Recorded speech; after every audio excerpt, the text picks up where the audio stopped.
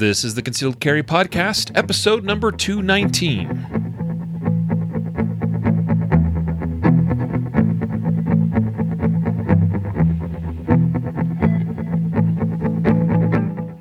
And welcome to the Concealed Carry Podcast, part of the ConcealedCarry.com network. I am your host, Riley Bowman, and I am joined by Jacob Paulson. Hello, Riley. Hey, I noticed that you have a firearm sitting on your shelf. I have a firearm. I do, in fact. Are you just noticing this? This has been here for like 2 months now.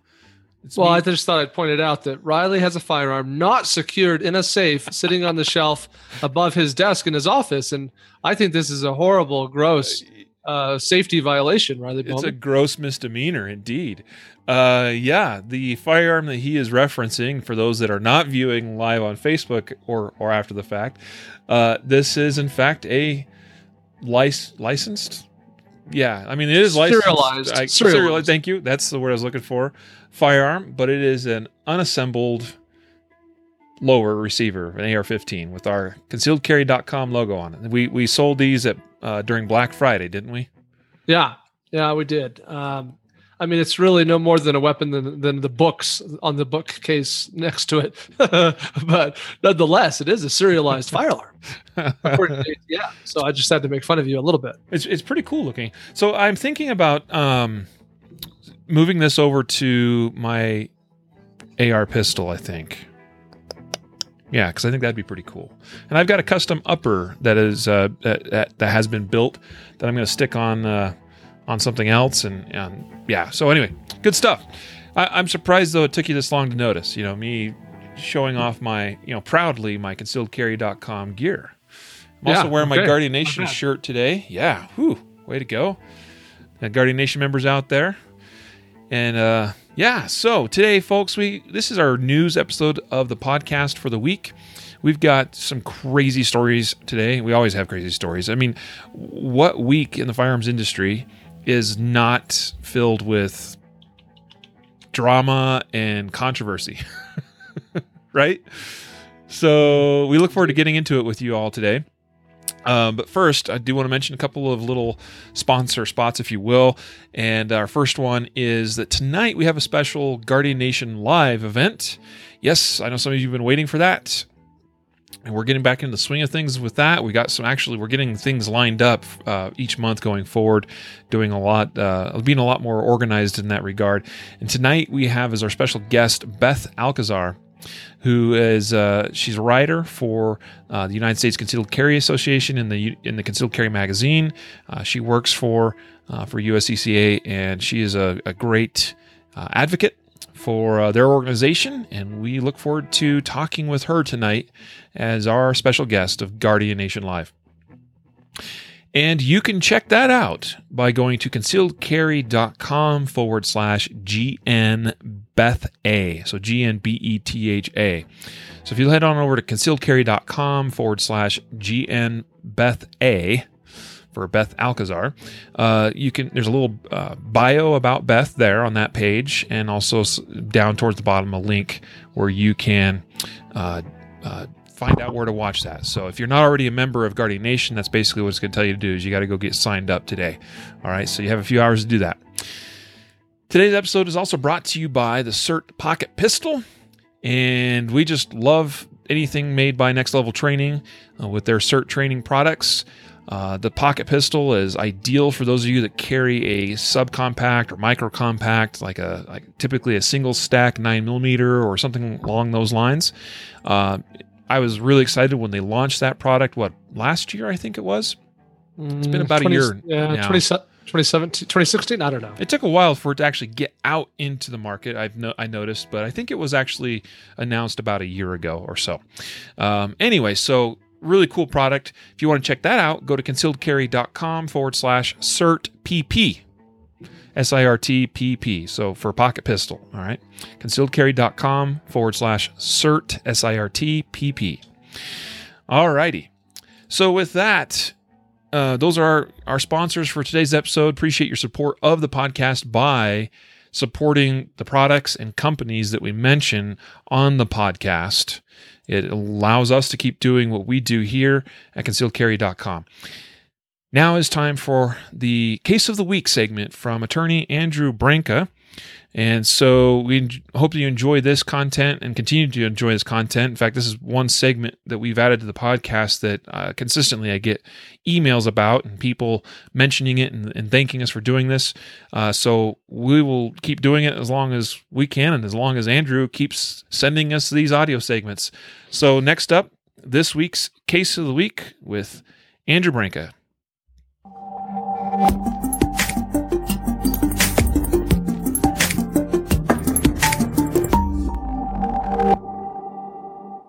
Thanks, Concealed Carry Podcast, for having me back on for another Law of Self-Defense Case of the Week. I'm attorney Andrew Branca for lawofselfdefense.com. This Case of the Week is provided for educational purposes only. This week's case is State v. Lau in a decision handed down by the Montana Supreme Court on April 17, 2018. It involves the element of proportionality in a self-defense claim. Specifically, whether a defendant's use of a pistol caliber carbine to defend against a thrown punch was a reasonable use of defensive force.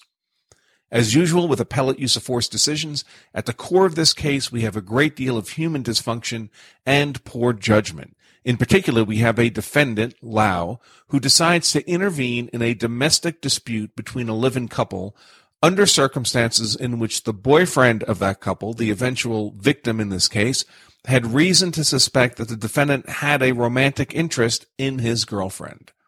On the day in question, the boyfriend and girlfriend were running errands using the boyfriend, the victim's pickup truck, and apparently the keys to the truck were lost.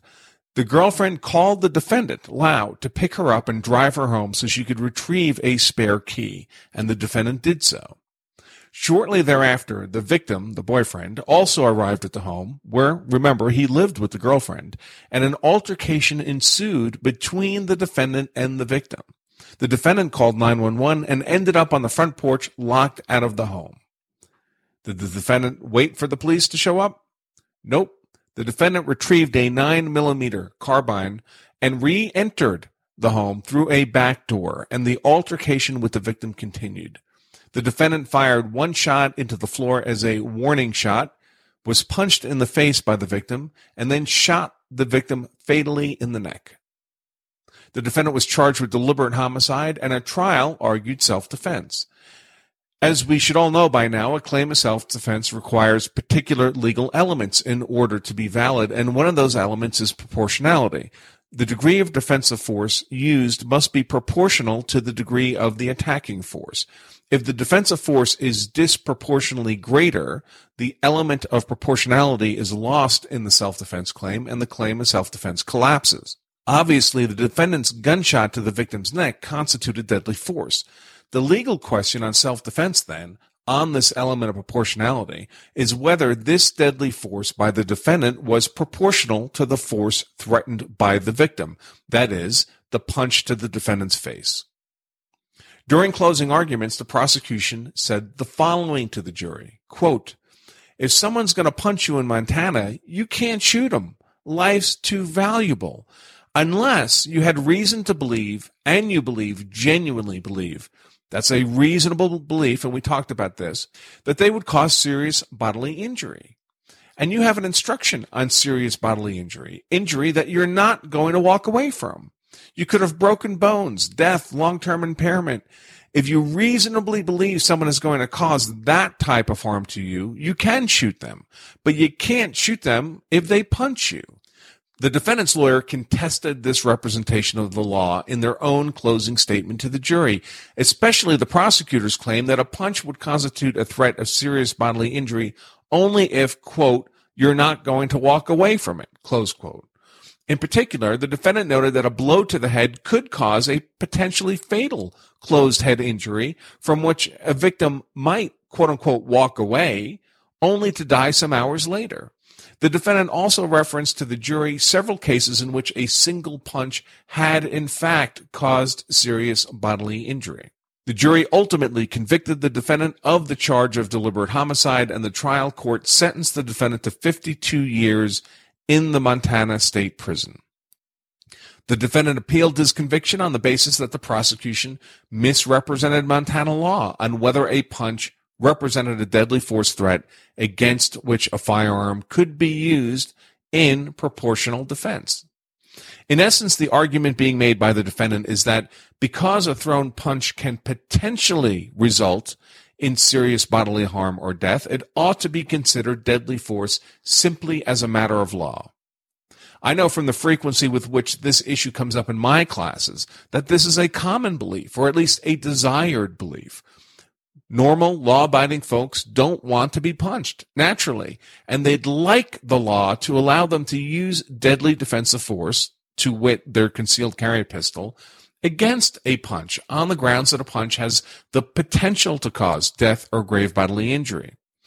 But that's not what the law allows, for the simple reason that the vast majority of punches do not result in death or grave bodily injury, and the courts are unwilling to treat every casual thrown punch as a deadly force threat that can be countered with shots fired.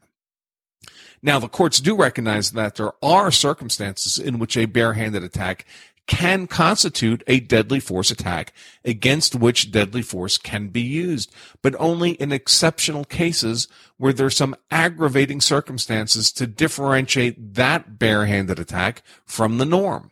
For example, if a barehanded attacker is much larger or stronger or has some exceptional fighting ability relative to the defender, or the beating is of a sustained nature, or as in the case of the George Zimmerman trial, where the bare hands are being used to smash a victim's head repeatedly into a sidewalk.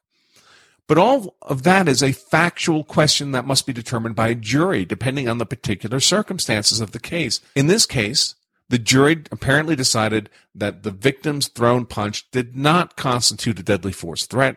They accordingly discarded the defendant's claim as self-defense based on the loss of the element of proportionality in that self-defense claim, and they found the defendant guilty of the homicide charge. The bottom line is that deadly defensive force can be used only to neutralize a deadly force attack, and a thrown punch will not be automatically deemed a deadly force attack as a matter of law simply because it has the potential to be such.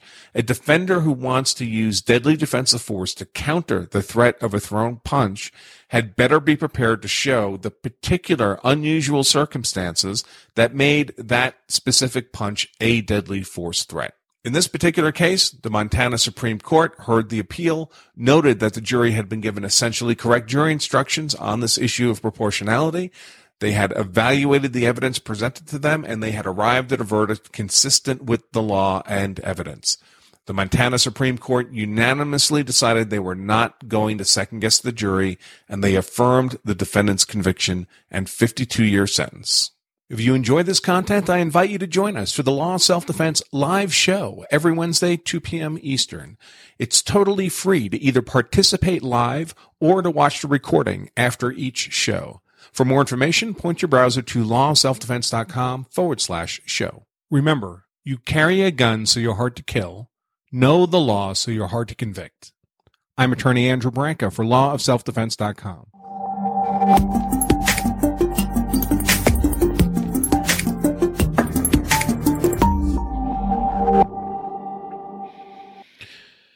Wow. That's some fancy new music. Yeah, that's all Andrew. So nothing I did. Yeah. Well, what do you think? I mean, I commented here in the chat that, I mean, what a great summary of this area of the law, because he was absolutely correct. That this is a common question that I see in concealed carry courses that I teach, Jacob, and I know you probably experience the same thing, where people ask this, hypothetical of, well, what if, this guy is throwing a punch at my head? And I mean, that could kill me. So can I use deadly force? Yeah, this is a tough thing because we all love concreteness. We're humans, Yeah. Our human brains crave black, white, concrete stuff. And so to be told something like, well, you sort of have to decide in that moment if there's really a threat to your life or not and act accordingly isn't very concrete. And obviously, the nature of our legal system, right? We're all subjected to what 12 of our peers think would be reasonable to believe under those circumstances based on the evidence gathered and presented. So here's just a thought though from my end. I see a lot of stories that we get, that we read, that we review, or that we don't get to cover on the podcast, where I get this sense that a lot of our community, they carry a gun because they're scared of what could be out there, as do I. Right, where I'm concerned about my potential security or safety, or that of my loved ones in our current society, and so I carry a gun. And what happens is, in that context, there's a certain amount of fear, I think, that comes from a lack of preparedness, a lack of training, that causes a person to, what I'll call, jump the gun. Yep. And jumping the gun, to use a horrible cliche that actually in this case is a perfect pun, is a problem, because what happens is, at the slightest bit of a threat, there might be a tendency to just go right to the gun. Because it's almost like, oh, this is what I've been scared of. I knew it would happen to me. Thank goodness I have this gun. Boom, I got it out and I started firing, without that a little bit of deliberation, that cognition that's important and necessary as an armed citizen to say, is this really a deadly threat or not? And do I have other options? And I'll add that, I'm not trying to pick on anybody here, because some people in some situations, you don't have any other options. Maybe your person is at a physical disadvantage, or maybe you don't really have any means of escape or whatever. And I'm not talking here about what's legal. I'm talking here about what's moral and ethical, and that often gets corresponds with what's legal or justifiable. So anyway, just I guess my 2 cents there, that I don't think it's an epidemic, but I do think we need to cautiously be thinking about, does my lack of training or knowledge lead me to a situation where I might jump the gun? Yeah. Really great thoughts, Jacob. So I don't know that I can really add anything to the discussion. Andrew obviously so very succinctly covered, that case and what it means for us. And I realize that is a case specific to Montana. It was the Montana Supreme Court that gave that ruling. But I think what Andrew's trying to get at with that is, in the application to everybody else, no matter where you live, is that I think that's a pretty... I think the ruling that came out of that case is probably what you would find just about regardless of where you are, right? Yeah, proportionality is still proportionality. Yeah. Yeah. So really, really fascinating case, and I plan on using that in all of my classes going forward. I might just point people to this episode to say, listen to the Case of the Week segment with Andrew, because that just really nailed it on the head.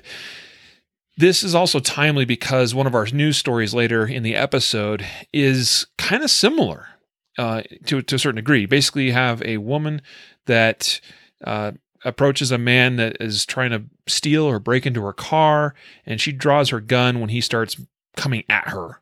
And we don't have a lot of details, and so we'll save that story for later in the episode here. But I looked at that and kind of went, okay, this I think is timely, because now he's not throwing a punch or whatever in that situation, but it's just kind of one of those gray areas like you talked about, Jacob. We want things to be black and white, and unfortunately so often they are not.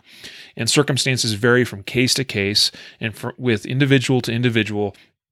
But anyway, good stuff to consider and be aware of. And also a great reminder to try to do better to prepare ourselves in a variety of ways, physically, mentally, and also with the shooting skills. But that's just a small piece of it, right? We got to have all of the tools, I think, in the tool bag. Before we get to our first story, I just want to mention that we recently launched a new version of our app. Now, we've had our app for years. We haven't really been pushing it much for a while because, frankly, it just wasn't that great. We knew that. We wanted to rework it. But building apps takes time, and it's difficult, and it also costs a lot of money. And fortunately, we were able to hire a great developer that's been a part of our team now for the last year, almost a year.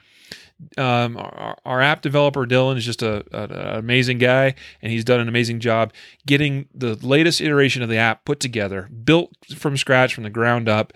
And it's pretty dang phenomenal for what it is. It's not perfect. There might still be a few little minor bugs here and there. Been a few things that people have discovered along the way. and it's only going to get better because we're going to add more great stuff to it. You need to go check out the Concealed Carry Gun Tools app on the Apple iStore or iStore, iTunes, not iTunes. What am I trying to say? The Apple App Store. There we go. They're really the ones that coined the phrase App Store, right? And also Google Play. So go check out the Concealed Carry. It's still called that, right? Concealed Carry Gun Tools app. It is, yeah. And one point of clarification, as Riley said, if you've tried it before and you were disappointed, please give it another shot. Absolutely. We would love to earn your 5-star review. And another point is that for those of you who are Android people, who are Google Play people, if you already have our old phone on your app, it won't automatically update. You actually have to go into Google Play, uninstall the old version, and install the new one. So, and for those of you who don't already have it, you go to Google Play and you search Concealed Carry Gun Tools. You'll see it twice, the old one and the new one. So just pay attention. The title says something like Legacy on the old one, so that's not the correct one. It's impossible to delete an old app from Google, believe it or not. And based on all the changes we made, we had to submit it afresh. So sorry for the confusion for you Android people, but make sure you download the latest version, which is listed uniquely or independently on Android. If you need a link if you want to just download it correctly, just immediately, just in your phone, open up your browser and type in concealedcarry.com/mobile app.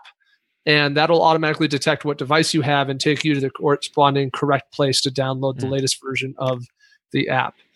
Riley, just real quick, what is your favorite part of the app? I think my favorite part is probably the most, utility part of it. And that is, and I'm pulling it up and looking at it right now, basically kind of I think of it as sort of the legal section of the app. It's not exactly titled that. It's actually titled Maps. But what people might not realize is that in the Maps section of the app, that's where you'll find a really nifty reciprocity map builder tool. But a subset of that is the laws.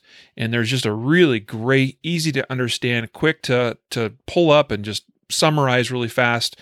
It's a summary of all the laws of the 50 states as it relates to gun carry, possession, use, concealed carry, and so forth. So those two pieces in the app are because I think it's so it has such utility for the everyday carrier, especially if you're on the road at all. You can very quickly check your reciprocity, check the laws for where you're going, and bam, and it's all right in there. And the coolest thing of all to this app, besides that really great feature of the app that I just mentioned, is that it's all 100% completely free. And there's no upgrade, there's no ads, there's nothing. This is just free. Here you go. Unlike there are some other competing apps that try to do some similar things, and they're not always free. Mm-hmm. Yeah, there's no in-app purchases. Plus, ours is just better. Period. Yeah, true. Here's a comment from one of our users. He says, "I've only spent a few minutes with the new app, but it's immediately apparent that this not a few tweaks to the previous app, but a brand new animal altogether. Looks great. Navigating within the app is quite intuitive. Now to uninstall the other apps I've been using to stay abreast of reciprocity and transportation issues while traveling. Thanks." Bam. So it really was our objective with this app to get rid of all the other gun apps on your phone. That was really our thing. It's like, and that's why it's taken so long to build from scratch again, is because it's not just the newsfeed of our articles, though that's in there. It's not just our forums, but that's in there too. It's not just our reciprocity map builder, that's there. It's not just our business directory with 86,000 gun businesses and gun-free zones, near you, but that's there too. It's not just our legal summaries for all 50 states, but that's there. And it's not just our training log where you can log all your training and practice, but that's there too. So it's just very comprehensive, and we hope you'll give it a shot. And we would love if you like it and you enjoy it, please review it or give it a rating on Google Play or the App Store. If you have any constructive, helpful feedback, send us an email. Yeah, cool. Check it out. Well, concealedcarry.com /mobile app. Yeah, from your mobile device, that link will take you right to the right place. Perfect. Now for the news. We've delayed long enough, and we still have so much content to cover. Here we go. All right. First up, and this is a solemn story, because it really, truly is. Last week, it was just a few days ago, it was reported in Florida, 2 Florida deputies were shot dead in a suspected ambush. This, according to, we're reading from a story on the New York Post. This story obviously was all over the place. You had 2 deputies sitting in, and my browser just totally froze, by the way, so now I can't. Well, I can tell everybody what happened. I know it happened, but I want to make sure I state. Come on, it's frozen. It's not going anywhere. So take over. Don't Jacob. worry, we'll let the Windows computer do it. Those poor Apple. There it machines. goes. So 2 sheriffs are killed in Florida. No, deputies, excuse me, not sheriffs, but deputies of the sheriff's office. Mhm. These officers were eating at a Chinese restaurant in the city of Trenton, Florida, which is a little bit west of Gainesville. And essentially, the shooter walks up and starts shooting through a window. So from outside the restaurant, the shooter is shooting into the restaurant. And it doesn't say how many shots were fired, but it does say that the deputies were dead when when the the first responders arrived. So I'm assuming there were multiple shots fired. Once the gunman shoots and kills, guns down both deputies, he takes his own life, and that's it. That's really the end of the story. It's very sad, very unfortunate. And there's debatably some things we can learn from this, but ultimately this is a horrible tragedy. It really is. A reminder, obviously, to any of our law enforcement officers out there listening to the podcast. I know there are many of you because I get your messages and I see your emails. Many of you probably don't even need the reminder, but it's a great reminder nonetheless. And it's also a great reminder to, no matter who you are, everybody, of really the need to be situationally aware at all times in all places. And that's really hard and really challenging to do. We can't be, to be honest with you, we can't be 100% perfectly, head on a swivel all the time, looking at everything. Like, it just isn't physically or mentally possible. However, we need to do the best we can. And this one's such a bizarre story. It's bizarre because this guy walks up, shoots through the window. There's such a tendency probably that when you're inside a place, a business, for instance, sitting down, eating lunch, whatever it is, that you're probably a little bit more focused on what's inside that space, inside that building, and less concerned with what's outside. Because I would think that most of the time, somebody that's going to ambush a couple of cops like this are probably going to walk in and do it inside. This guy instead decided to shoot through the window of the exterior of the building into the building. And frankly, amazingly, and I don't mean amazing in a good way, but just it's amazing to me that he actually managed to connect shots on these 2 poor cops and end their lives through the window. I mean, it just wasn't their day, unfortunately, and that's what's so sad about it. But let's do everything we can to be aware, and I'll probably be watching outside the windows a lot more closely now as well. Mm-hmm. Yep. Good summary. Next up, so another business, another restaurant, another shooting. This one obviously getting a lot of news in the last day or two. The Waffle House shooting, where we know now we've got 4 dead and an additional 4 wounded. This story, I think, initially said 3, but that has been updated. So 4 have now passed away from their wounds. I think there was one that died at the hospital. So we had a shooter that went into the Waffle House carrying an AR-15. I'm not going to mention his name. It doesn't matter. But what we do know about him is that he was probably not mentally stable. He had done some crazy things in the past. He was arrested outside the White House as he tried to gain access, I guess, to the White House and ultimately President Trump, as he desired an interview or a meeting with President Trump. And what I also read is that his father was advised to, not let him have access to or contact with weapons. And it appears as though the weapon that was used in this Waffle House shooting came from his father.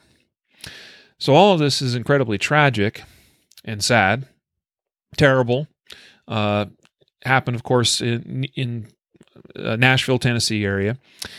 Shouldn't have happened, but it did. And on the positive side of things, what I mean is, out of these terrible things, we see amazing things that do happen, amazing feats, and we have a hero in this case. And that hero is 29-year-old. We will make sure we give him credit. And once again, I think the whole computer is just overwhelmed today, Jacob. For some reason, something is draining resources, but I'm not doing anything different than our usual podcast. So I can't miraculous or somehow scroll down just to see this guy's name. James Shaw Jr. I got it. It finally scrolled. It's just delaying. I don't know what's up, so I apologize for that. 29-year-old James Shaw Jr., who was wounded in the attack, I believe withstood some injuries to his arm and hand as he attempted to defend himself and others. And he is just an amazing individual, I think. Situation was basically that the perpetrator of the crime was in process of shooting up the place, and James Shaw Jr. was near the restroom taking cover throughout a lot of that. And at some point, the shooter began, what's the word? He was looking at his weapon and fussing with it. I think he was trying to perform a reload or something, or maybe he had a malfunction. I don't think that's been said necessarily, but he basically was trying to do something with his gun. It appears to be a reload. And in that moment, James Shaw Jr. saw the opportunity to jump up and tackle the guy, and in the process was able to wrestle away the weapon, toss it over the counter into the kind of cooking area, whatever, of the restaurant. And that was enough to cause the attacker to break off the attack and escape. That's crazy. Yeah, it is pretty crazy. And this will be another story that both sides will use to perfectly justify their own narrative, right? On the anti-gun side, you'll say things like, oh, this is proof that when people have to reload, we can charge them. So magazine capacity limitations are so justified. There you have it. Oh, and this AR-15, so deadly. How dare he? On the flip side, you'll have the pro-gun people. We're going to say things like, Waffle House has a no-gun policy. This is a gun-free zone. None of the people in there, if following the Waffle House policy, would be allowed to have their own gun and to defend themselves. And once again, we see that the shooting is stopped because a good guy interfered. Now, the good guy didn't have a gun. He had to wrestle. He had to tackle. He had to fight. But it was a good guy that stopped the carnage in this case and didn't, prevented it from getting any worse. Here's the important thing, right? The important thing is that we know in cases where we have an active shooter situation, an active shooter event, which is what this is classified as. It qualifies as a mass shooting per the FBI definition. Just barely, because the FBI definition is 4 or more dead, which is what this was. And this was not gang related, so this was just some weird random act that this guy decided to perpetrate. Okay, but we know in an active shooter event, which this was, basically in these events, these individuals are going to continue shooting. They're going to continue committing this act of violence until something causes them to stop, or they choose to stop. Okay. And in most cases, they will continue shooting until they run out of ammunition, until the gun stops working, if that happens, until they are interrupted by someone on the premises that interrupts them, interferes with their actions, or police arrive or are about to arrive, and the suspect hears the police coming and chooses to either put down their weapon and stop or take their own life. And in many of these cases, that is something that occurs, where they will commit suicide when they realize the party is about to come to an end, right? And so what we do know is that when someone can take action, which is what James Shaw Jr. did here, it will bring things to a close typically sooner than it otherwise would have. And that's what's, that's the big thing to take away from this is, put the guns issue aside, but just understand that for all the rest of us, if we're in a situation like this, I hope I can have my gun with me, right? Like that would be ideal. Like it would have been better perhaps for James Shaw Jr. if he was trained and packing his gun and maybe had a concealed carry permit or whatever, right? And he could have just taken the shot and taken the guy down instead of putting himself into greater danger as he had to tackle this guy, right? And so that would be ideal, but that's not what happened. But it didn't keep him from taking action. And that action was critical. It stopped this from being worse than it was. Mm-hmm. Yep. So, as to some of the other issues, I know that some would say, hey, you had a crazy guy that was able to get a hold of a gun. And honestly, we could pass all the mental health laws and other things that we want. But if you got a crazy person whose parent or brother or sister or friend, for whatever or next reason, door neighbor who's not home right now. Yeah. And whether you steal that weapon or they lend it to you for whatever reason, you can't stop that from occurring sometimes. I mean, hopefully we can all be responsible gun owners and protect our weapons and protect them from people that shouldn't have them. But these things happen. Well, congratulations to James Shaw Jr. because he may not think of it, and he's very humble. If you watch his interviews, he's like, I wasn't doing anything, but the reality is he actually is in fact a hero. People's lives were saved because of his actions. We have another hero in today's news stories. Jacob, I'm going to let you take the lead on this story.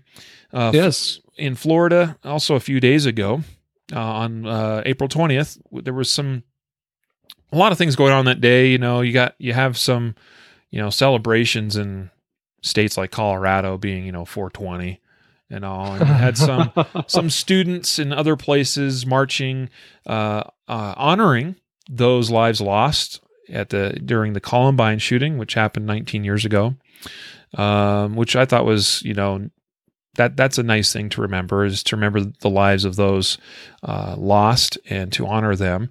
But you also had some students maybe marching as well and doing other things, protesting gun laws in this country.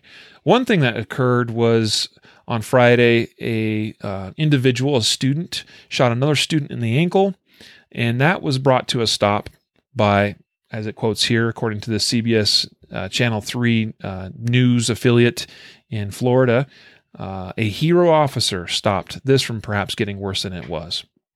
Mm-hmm. Deputy Jim Long is a school resource officer who stopped the shooter. Well, and stopped is interesting because I don't know that that's entirely the most accurate thing. But what it says is essentially the resource officer, Deputy Jimmy Long, heard a loud bang and rushed to the scene. 3 minutes later, the officer took 19-year-old into custody without resistance. So it's not clear if he really had to engage. It sounds to me like he did not engage the shooter in a shoot. He didn't have to shoot back. That it was the type of situation where he was able to take the shooter into custody without resistance. So that said, he's definitely still a hero, and almost certainly he still saved lives because we don't know what was happening next. Most of the time, random students don't walk into schools with guns and just shoot one other student and say, "All right, I'm done now. You can arrest me." So without question, the school resource officer, Jimmy Long, did his job, did it well, and I think a lot of people are really grateful. And it is interesting that this took place on the day when nationwide you got a bunch of people marching out of school protesting gun violence, however they want to define that or think about that. But here we have somebody who's proven the point, right? Which is that armed resistance will stop threats. And it works very consistently and well. And I think this guy, he also redeemed, I think for many, the kind of the stigma that is stuck with the Florida sheriff's departments, across the various counties after the Parkland incident, and some people who didn't feel that those officers responded very effectively. Jimmy Long got it done. He did what needed to be done. I'll also add that I think it's impressive that he had the right amount of training or clarity or cognition to be able to go into this situation and take somebody into custody without resistance. Because there might be a tendency for some to be like, "Oh, there he is. He's got the gun." And you just start shooting away and bullets flying around in our schools with innocents everywhere. But this guy had, did a very good job of stopping any future threats and prolonging the lives of all around. Well, I suspect, this did not appear to me that it was or that it was going to be a mass shooting. Okay, I don't know what was going on between these two students. I don't know why the one kid shot the other kid in the ankle. and I think you were kind of hinting at that a little bit as to, well, not sure so much about what this officer actually stopped per se, but the point is you really don't truly know. But he did take actions that unfortunately we didn't see happen in Parkland. And then that is a valid point. We had unfortunately a school resource officer at the Parkland shooting that did not run to the threat, that did not run towards the gunfire, as far as we can tell, that stayed back, that stayed outside, that established a perimeter, and made sure that several other cops that arrived on the scene did the same. But this school resource officer, immediately upon hearing the gunfire, went to the source and apprehended the shooter. And I suspect, you're going to use judgment, I hope, in a situation like that, where you see, okay, this kid is no longer actively pursuing this shooting.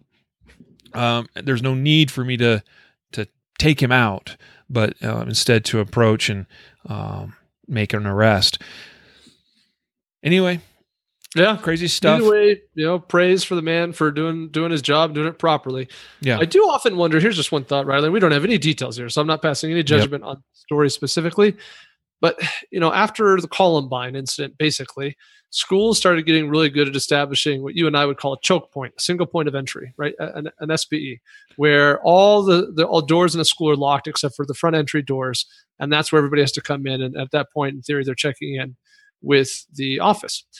So every time I hear a story like this, I always think, okay, the school resource shooter had to, heard a shot or something, had to run across, some campus to get 3 minutes to get wherever, the gunfire was. It always makes me wonder, like, why is the school resource officer or other armed security personnel not just chilling at the single point of entry?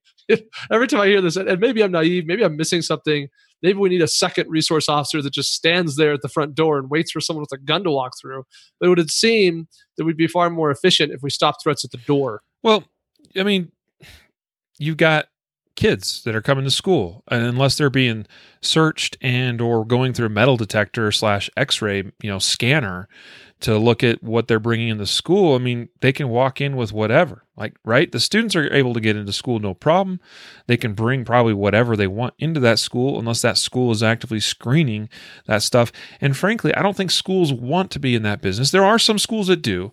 They tend to be in higher, violence parts of my kid's school, which is an extremely low violence area. Once school starts, so at a certain time, I think I call it like, I don't know, it's like 8 a.m. or something. At that point, in order to gain entry to the school, I have to ring a bell and wave at somebody, and they look at me, make eye contact, and let me in. But do your kids go through a metal detector?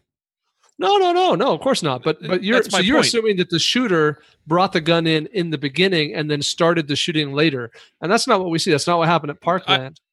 I get that, but we do have shootings where that is the case. The Sure. shooting in Centennial, Colorado, a couple years ago at the Arapahoe High School. I mean, it's just a student that at any time throughout the day, as a student, can gain access to that school, could come in with whatever, and who's to know, right? So but that was a shotgun, Riley. So he didn't stuff that in a bag and bring it in the morning with the crowds. He walked through the single point of entry with a shotgun. Sure. And then went to shoot people. But I don't know why. I don't know what we're really discussing here. The point is there's nothing that keeps students at most schools from coming in. There was a kid at a school a couple weeks ago that was discovered with a handgun in his backpack that his dad forgot in there. He walked. I mean, and the kid didn't even actually know it until at some point during the day he opened up his bag and went, "Oh shoot!" And he closed. I guess his bag. Here's what I'm saying. I'm not trying to create a heavy debate. What I'm saying is the school resource officer is staged at the point of entry, then someone walking in with an AR-15 or a shotgun is pretty obvious and can be dealt with immediately, as opposed to the school resource officer being elsewhere on the campus and having to come when they hear gunfire. I think it's a lot more complex than that. I mean, you have campuses that are huge, shootings that might happen outside the campus, outside the secure part of the school. You got, my whole point was that a student can walk in probably at any time at a school like that with a handgun hidden in their waistband or in their backpack. And, oh, hey, I'm student so-and-so. Here's my student ID card. And through the, single point of entry, and they can commit that act wherever they want on campus. it's a lot more complex, right? I think what we recognize is that there's a lot of measures that could be and should be implemented in our schools as far as protecting our schools.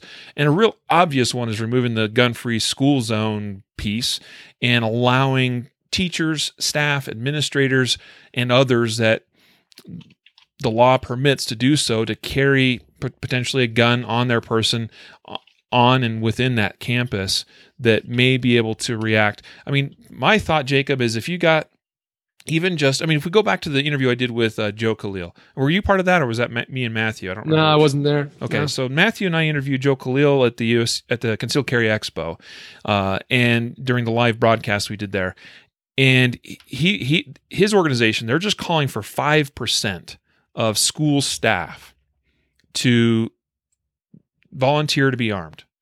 Just 5% can make a huge difference. I mean, you're talking about 5% in a school where you've got maybe one school resource officer, and you can multiply that into 5 or 10 additional other individuals that may be armed on that campus and may be positioned throughout all of the other parts of the school.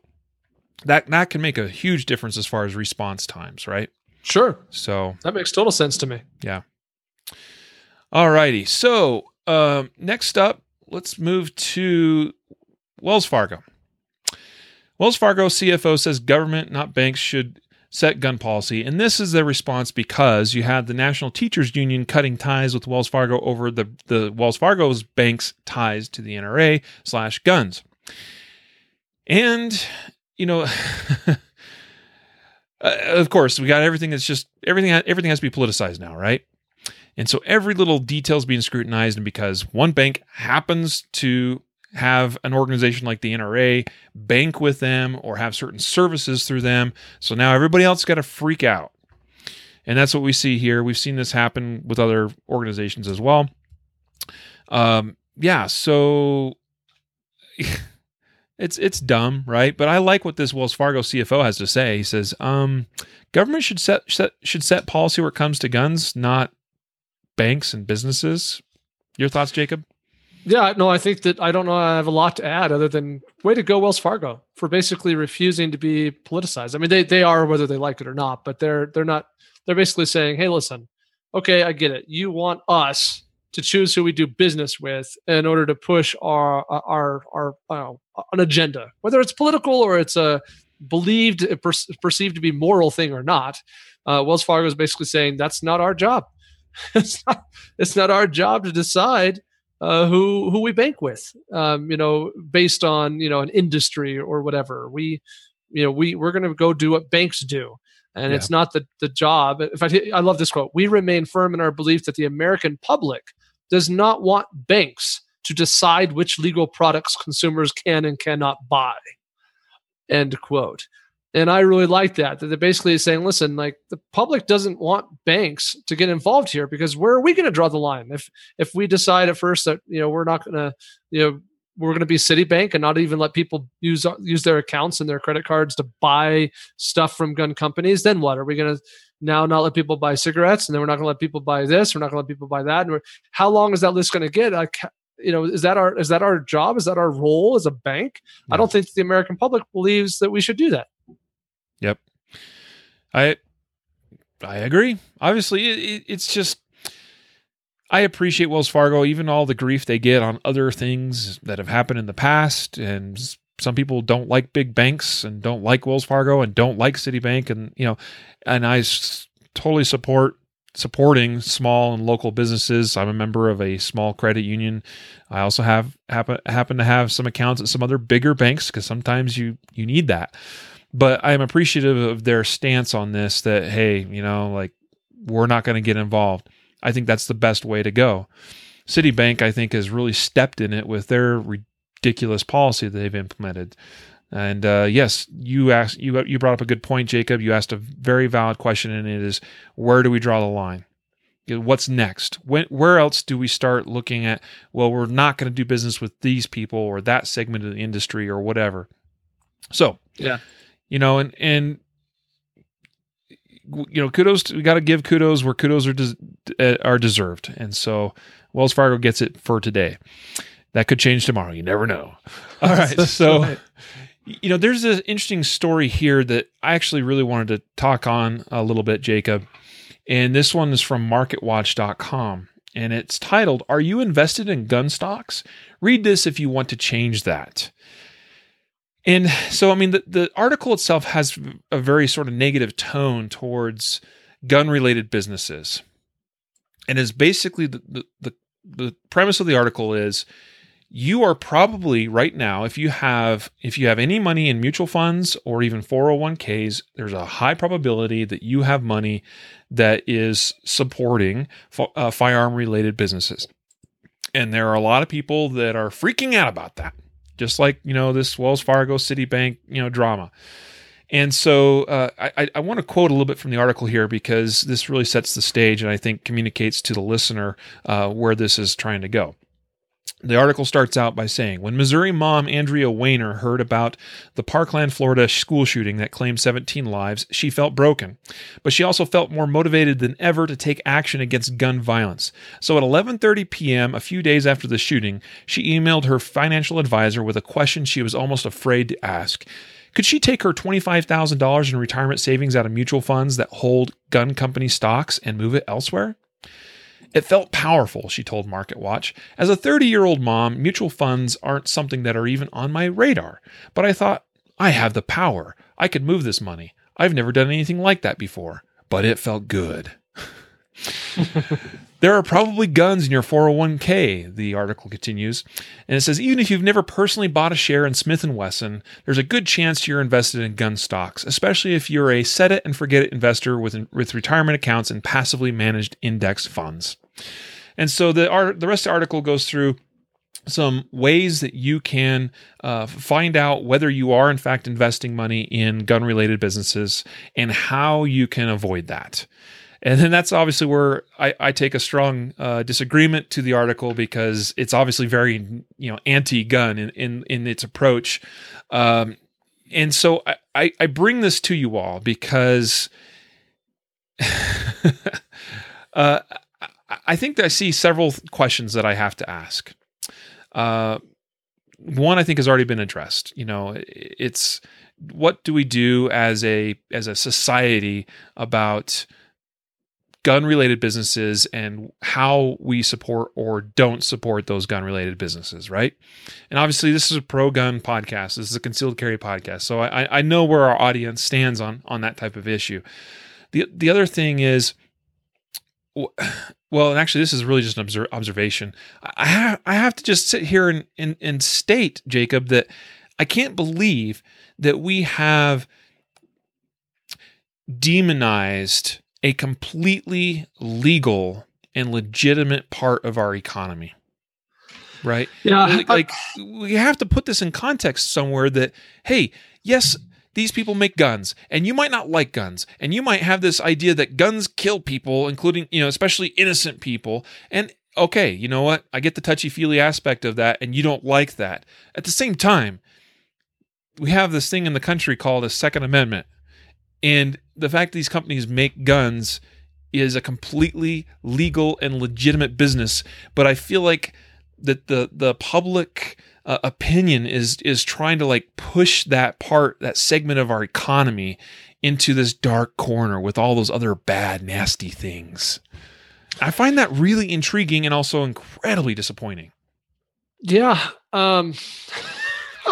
So I'll point out a couple of interesting things in this article. I love that the article suggests that there's only one company that makes the AR-15. It says it's listing a list of companies that you might be investing in, and it says the maker of the AR-15 assault rifle as in that list. It doesn't specify which maker we're talking about. It just suggests that there's only one. By that they mean Bushmaster. Oh, sure. Because that's the company that makes the AR-15, right? Right. No one else ever does. Right. Yeah. So I thought that was fun.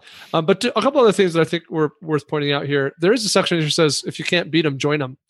It talks about how you could buy, stock, as well. And I think another interesting kind of thought that I have is, geez, if everyone's out there trying to get their money out of gun companies, it's a good time for me to buy. I bet the price is dropping. This would be a great time for all of us to go invest and purchase gun stock. I do appreciate what you said though about just kind of demonizing guns and gun industry. Here's another interesting thought, and this is in here somewhere. Now I can't find it, but earlier when I read this, it said something to the effect of, bear in mind that, that also means you're probably you're no longer supporting a company that's probably has military contracts.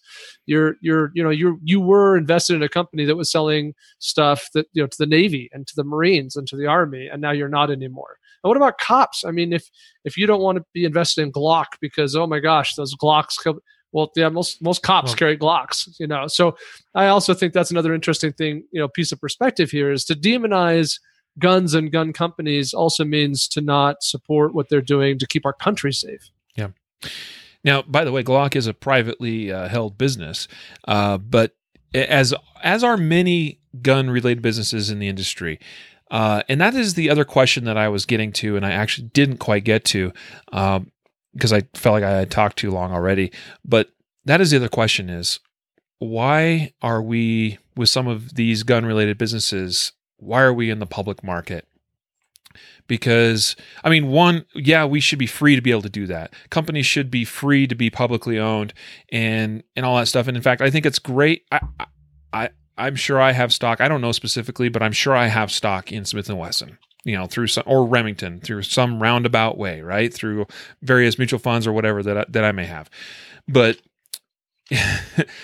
but it's a very risky thing considering the perception, the optics, the touchy-feely, anti-gun crowd out there in the public opinion that I think has been swayed somewhat in recent weeks and months with recent shootings that are kind of turning a little bit negative again, unfortunately. And so I say, you know what? Remington and Smith & Wesson and a few of you that decided to go public or be bought out by publicly held and traded companies, you know what? You've sort of brought this upon yourselves to some degree. Private companies, private businesses, they're not affected by this kind of thing. I mean, they might be affected by legislation, but they're not affected by investors and banks and other companies. Well, it could be affected indirectly through banks, like Citibank, obviously, but they're not affected as easily affected as these publicly traded or publicly held companies are or would be. And so it's hard for me to, feel too bad, I guess, to a degree, because you guys made the decision to go public like that. And unfortunately, when you do that, you're held to, I don't know if higher standard is the right. No, just the whims of the market. But right? it just means you are that's the nature of the business of being a public business, right? Yep. So I think private businesses are, you can control your own destiny right now. Anyway, something to think about. So we move on now to our Justified Saves segment of the podcast now. We got 4 stories we'll wrap up today's episode with that I definitely want you to hear. First up, we have, and Jacob, you read this one as we were kind of prepping for the show today, and you were just like, holy cow. The title is, and this is from mysanantonio.com, Police, Mother Fatally Shot Son as He Was Choking His Sister. Now, just based on that, you might have this image of 16-year-old boy choking 14-year-old sister, and mom shoots, the 16-year-old son. It's not like that at all, but it's still obviously very dramatic. A man who police say was fatally shot by his mother Wednesday night on the northwest side of San Antonio has been identified. Jared Vincent Michael Brown, age 31. So this is a grown man, a grown adult, and I wanted to make that clear. He was fatally shot once in the chest at about 9:30 p.m., according to preliminary information from San Antonio Police Department. Police said Brown may have been high when he went to the home and started yelling at his mother, who is aged 62, and his sister. Police did not indicate the sister's age.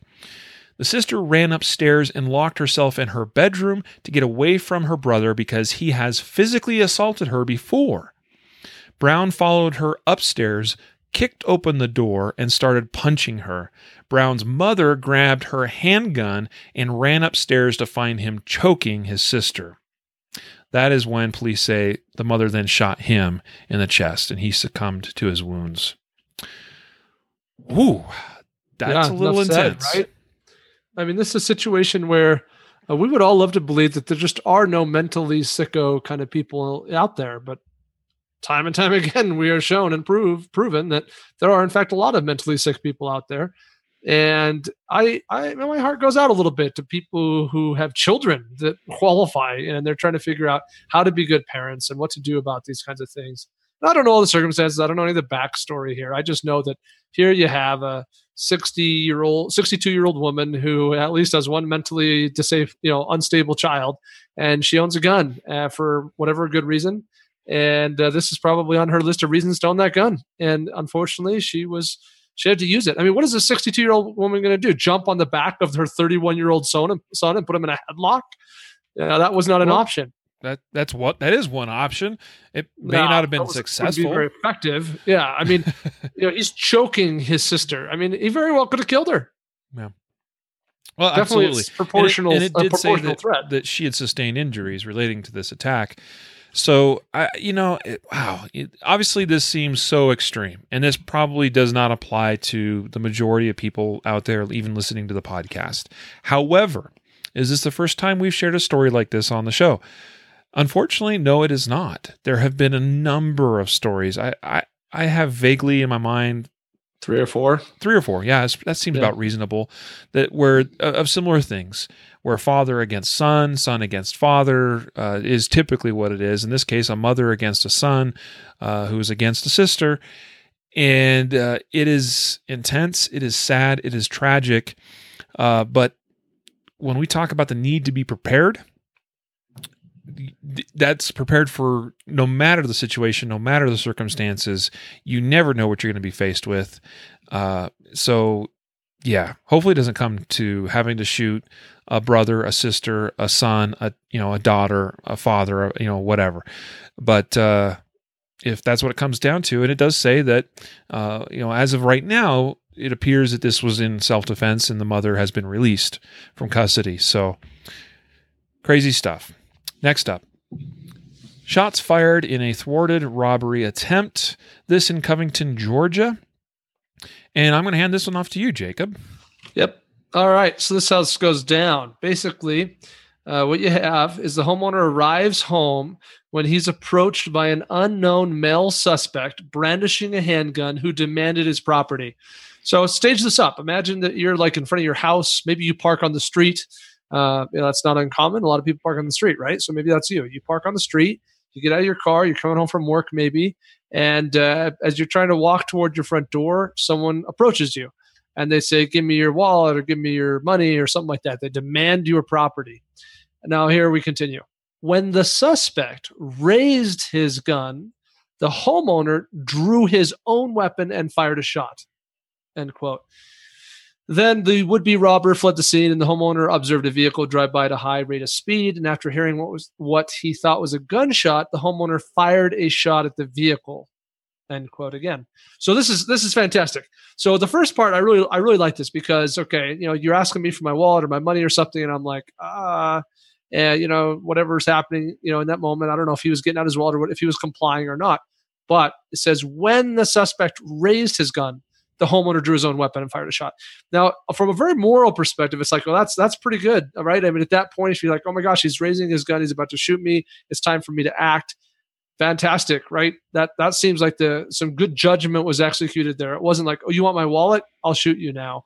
It was more of he's raising his gun. So debatably, and who's to say if any of this is even true?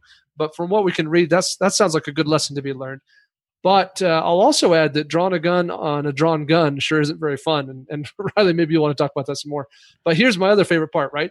Now, the guys run away. The BGs run off. We're like, take a deep breath. I'm okay. Okay, all is well. And then I see this car come speeding past me really fast. And I'm like, I wonder if that's the bad guy. And then I hear something that I think is a gunshot. And maybe I think that the bad guy just shot at me from the car. I'm like, oh no, he just drove past me and shot at me. So then the homeowner turns and fires a shot at the vehicle as it's speeding away. That's generally discouraged. That was definitely, that caught my attention too, obviously. On the surface, I kind of go, okay, I understand. If that actually was a suspect and he's actually in the vehicle driving by and he's actively shooting at you,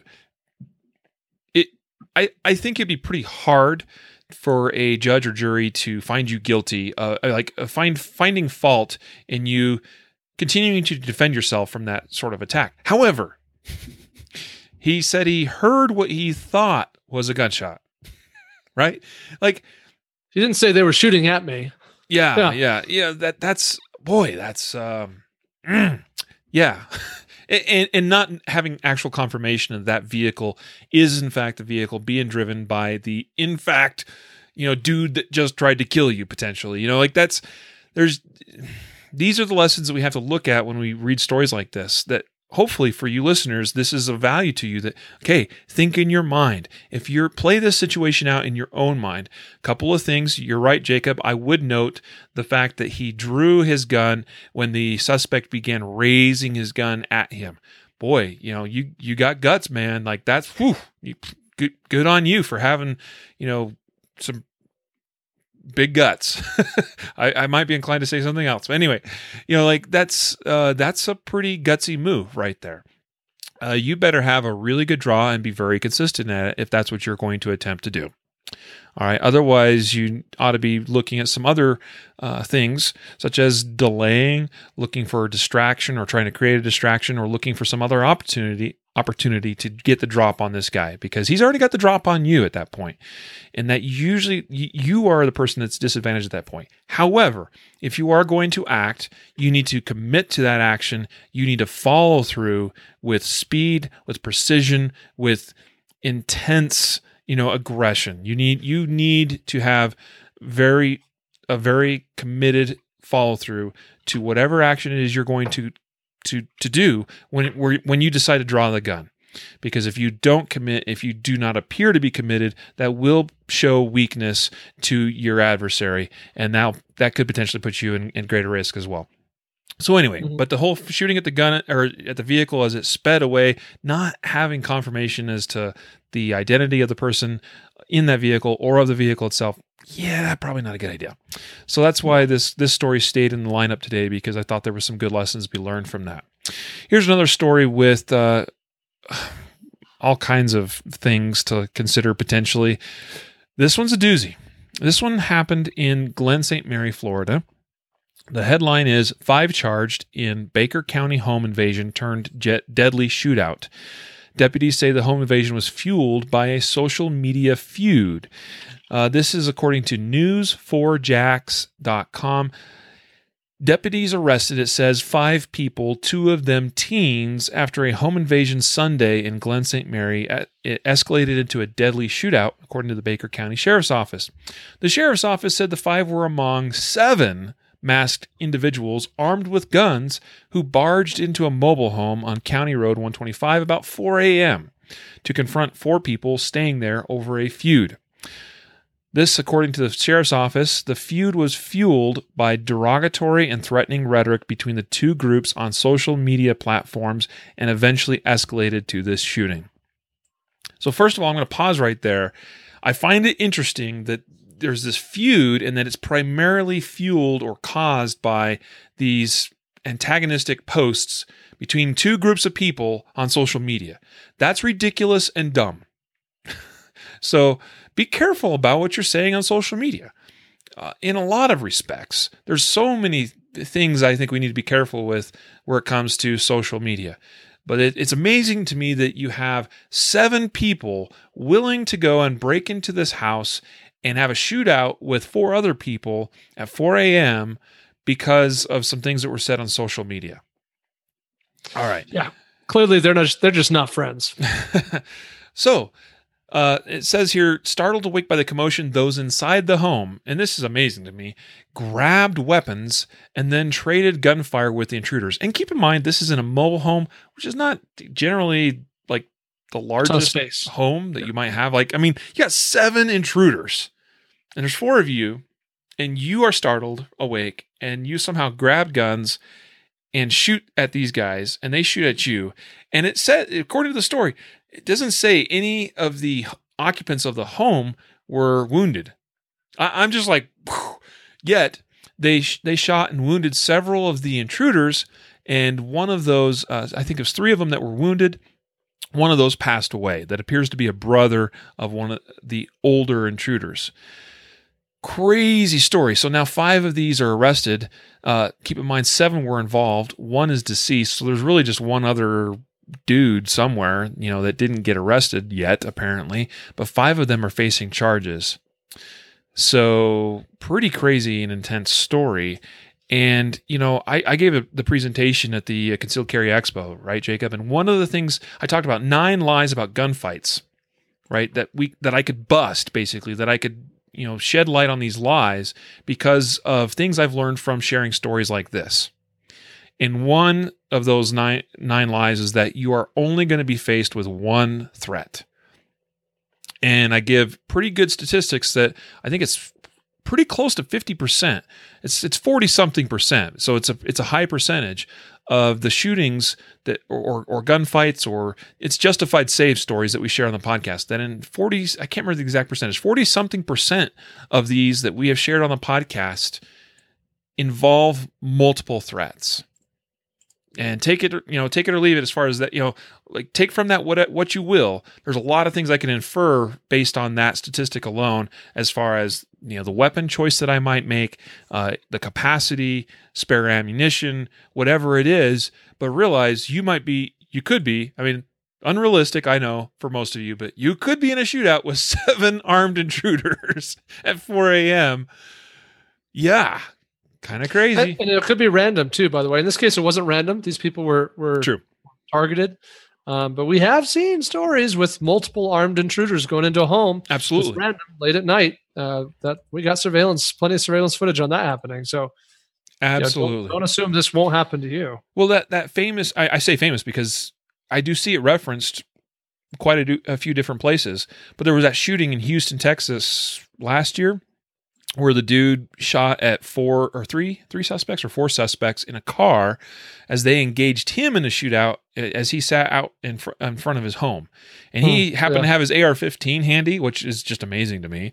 Interesting, for sure. As far as I know from what I've seen in that story, there was no apparent connection as to why those guys started shooting at him and vice versa. And he shot and wounded or killed all of them or something. It was pretty crazy and intense. But yeah, that's exactly right. Like it can be random. It can be multiple threats. You never know what you're going to be faced with. And at least 40% of the time, and realize that by and large, most of the situations where civilians will find themselves in need of using deadly force to defend themselves, it will be in a home invasion type occurrence, or it'll be in and or around their home. So the odds would suggest to me that I should be prepared in or around my home to defend myself against at least 2 or more threats. That's pretty big lesson to take away. This is an intense one. Be careful what you say on social media, and let's leave it at that. Final story, Jacob. I'm handing this off to you to kick it off. This is from abcnews4.com. Title: Police Woman shoots man in leg after finding him tampering with her car in North Charleston. This is South Carolina. Yeah. So officers said the female confronted the male suspect at her car as she says he advanced toward her. At that time, the woman produced a handgun and fired 1 round, striking the suspect in the leg. The suspect was transported to the hospital for treatment.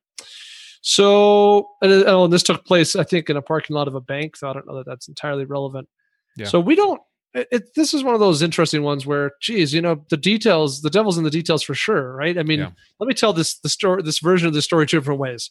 One version of the story, a man is chasing his cat that's escaped out of the house down the road. And his cat has gone under this car, and he's down there trying to get his cat to come out. And it's like, come on, kitty, dang cat. And the cat probably belongs to his wife, and he hates cats, and he's just really frustrated because this dang cat has caused him to have to run down the road. And he hears a voice from behind him walking toward him, something about get away from my car. And he stands up, and he's got kind of this angry face because he hates cats. And he walks, takes a step toward this woman and says, hey, I'm sorry, but, boom, she shoots him. right? Like the facts that we have from the news story would totally support that narrative. Now, the narrative could be the opposite. The narrative could have been, this is the Unabomber who hates First Citizens Bank, and he was putting a bomb under this car, and someone caught him in the act, and he was going to slice their throat open and put their entrails on the ground. Jeez, like Jacob. Both of those narratives are possibly true. And so anyway, I just think that when we hear these news stories, we have to just say, well, these are the facts we have, and the things we can infer from that. But I guess one of my big lessons would be, if someone's playing with my car, I should maintain enough distance that I can say something and I can call them out, such that if they do take a step or two toward me, I still have time on my side. I still have some space on my side, and I can make some decisions. Because if I walk up right behind them and tap them on the shoulder and say, "What are you doing?" I'm in a much worse situation tactically. Yeah. So I actually really appreciate some of the examples you gave, especially that first one, because it does put it into context, the importance of understanding the context of the situation that you're faced with. And that is not always easy to establish. I don't know what to say as far as, this woman draws and fires one round, strikes him in the leg because he is suspiciously doing something around or on or dealing with her car. And upon approaching her suddenly, I guess, as she confronted him, she felt threatened for whatever apparent reason. Now, one important thing to understand here is if we had Andrew Branca on explaining this situation and talking about the law as it relates to this, I know that he would say, well, he may not say exactly like this, but I know based on reading his materials and having a number of conversations with him, and he is a trusted advisor to me and to this show now, which we appreciate his support of. But anyway, I know that he would say you can't just shoot somebody merely because you feel threatened, right? Like that's not enough. You've got an important part of it is the facts have to support those feelings. Mm-hmm. Right? Like you got to be able to articulate why you felt threatened, and that's got to be based on something. Well, he kind of looked scary or mad, and he turned and started coming at me.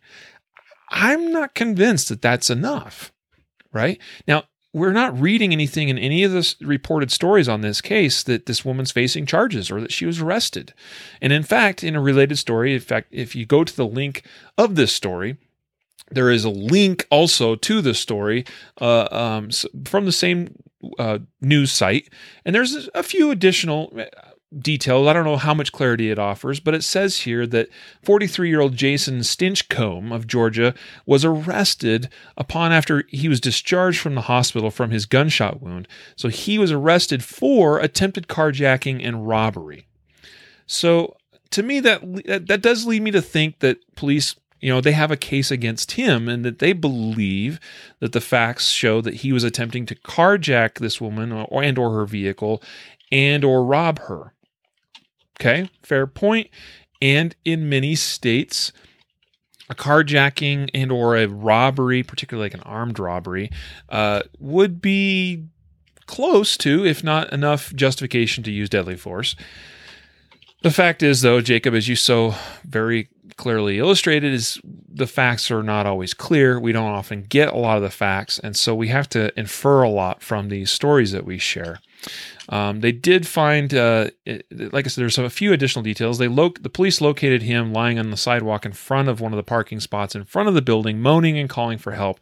This after he was shot. He had a strong odor of alcohol emanating from his breath.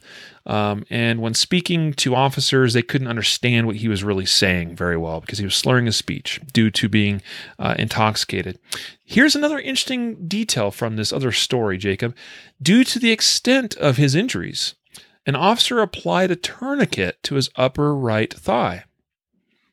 So I think there's just another little mention here and lesson as far as the need or importance of carrying trauma gear. Even a basic tourniquet can go a long ways to dealing with the potential wounds from gunfights. And so that's why I carry one on me pretty much everywhere I go now, and take that very seriously and very, very much to heart.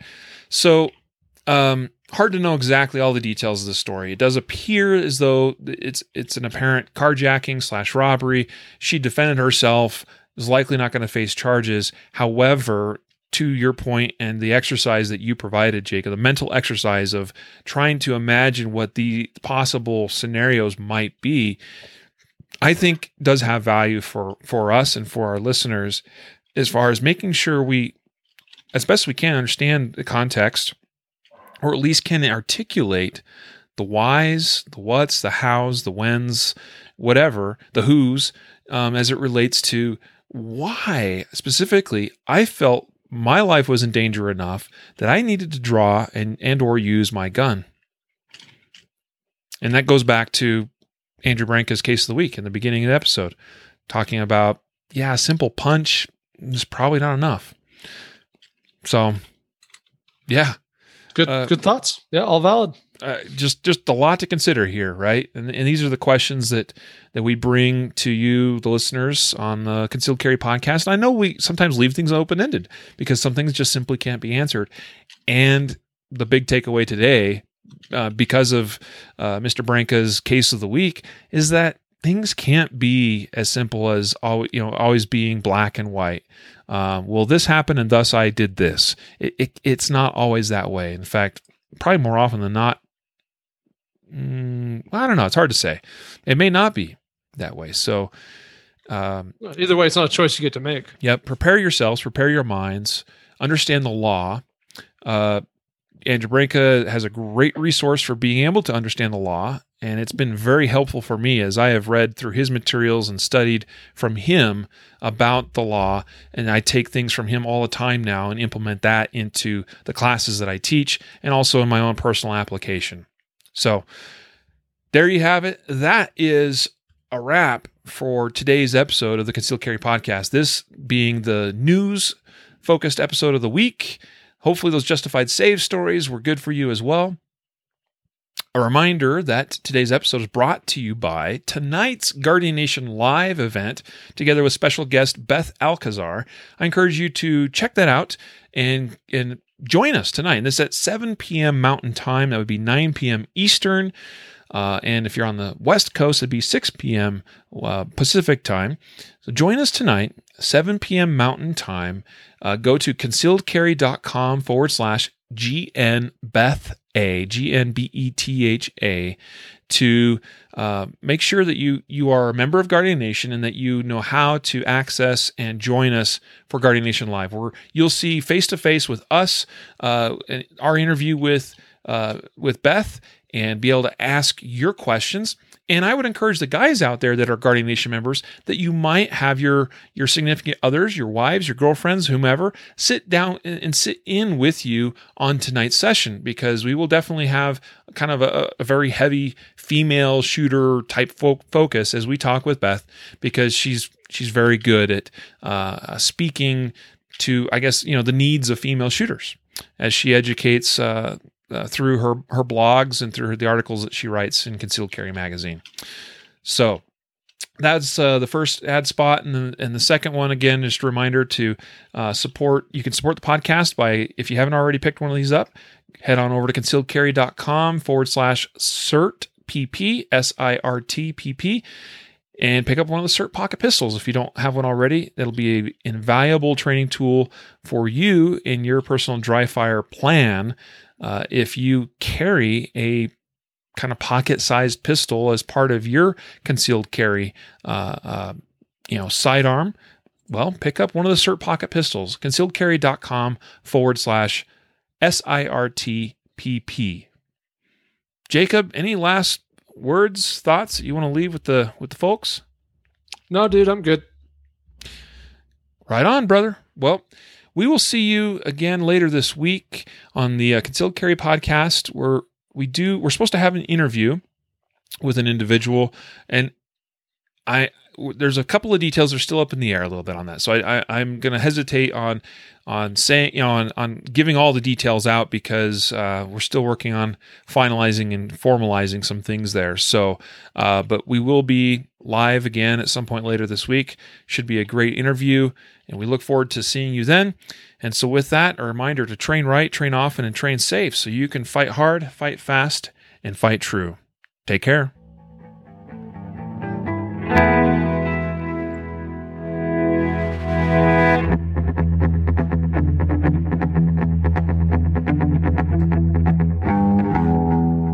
Reminder that laws vary from place to place, and we encourage listeners to seek local legal advice to understand applicable laws. The Concealed Carry Podcast, Concealed Carry Inc., ConcealedCarry.com, and their affiliates strive to share insights and stories about firearm-related incidents and laws, but things could be different where you live, or laws may have changed by the time you listen to this. We cannot be held liable for your actions based on the information shared in this podcast.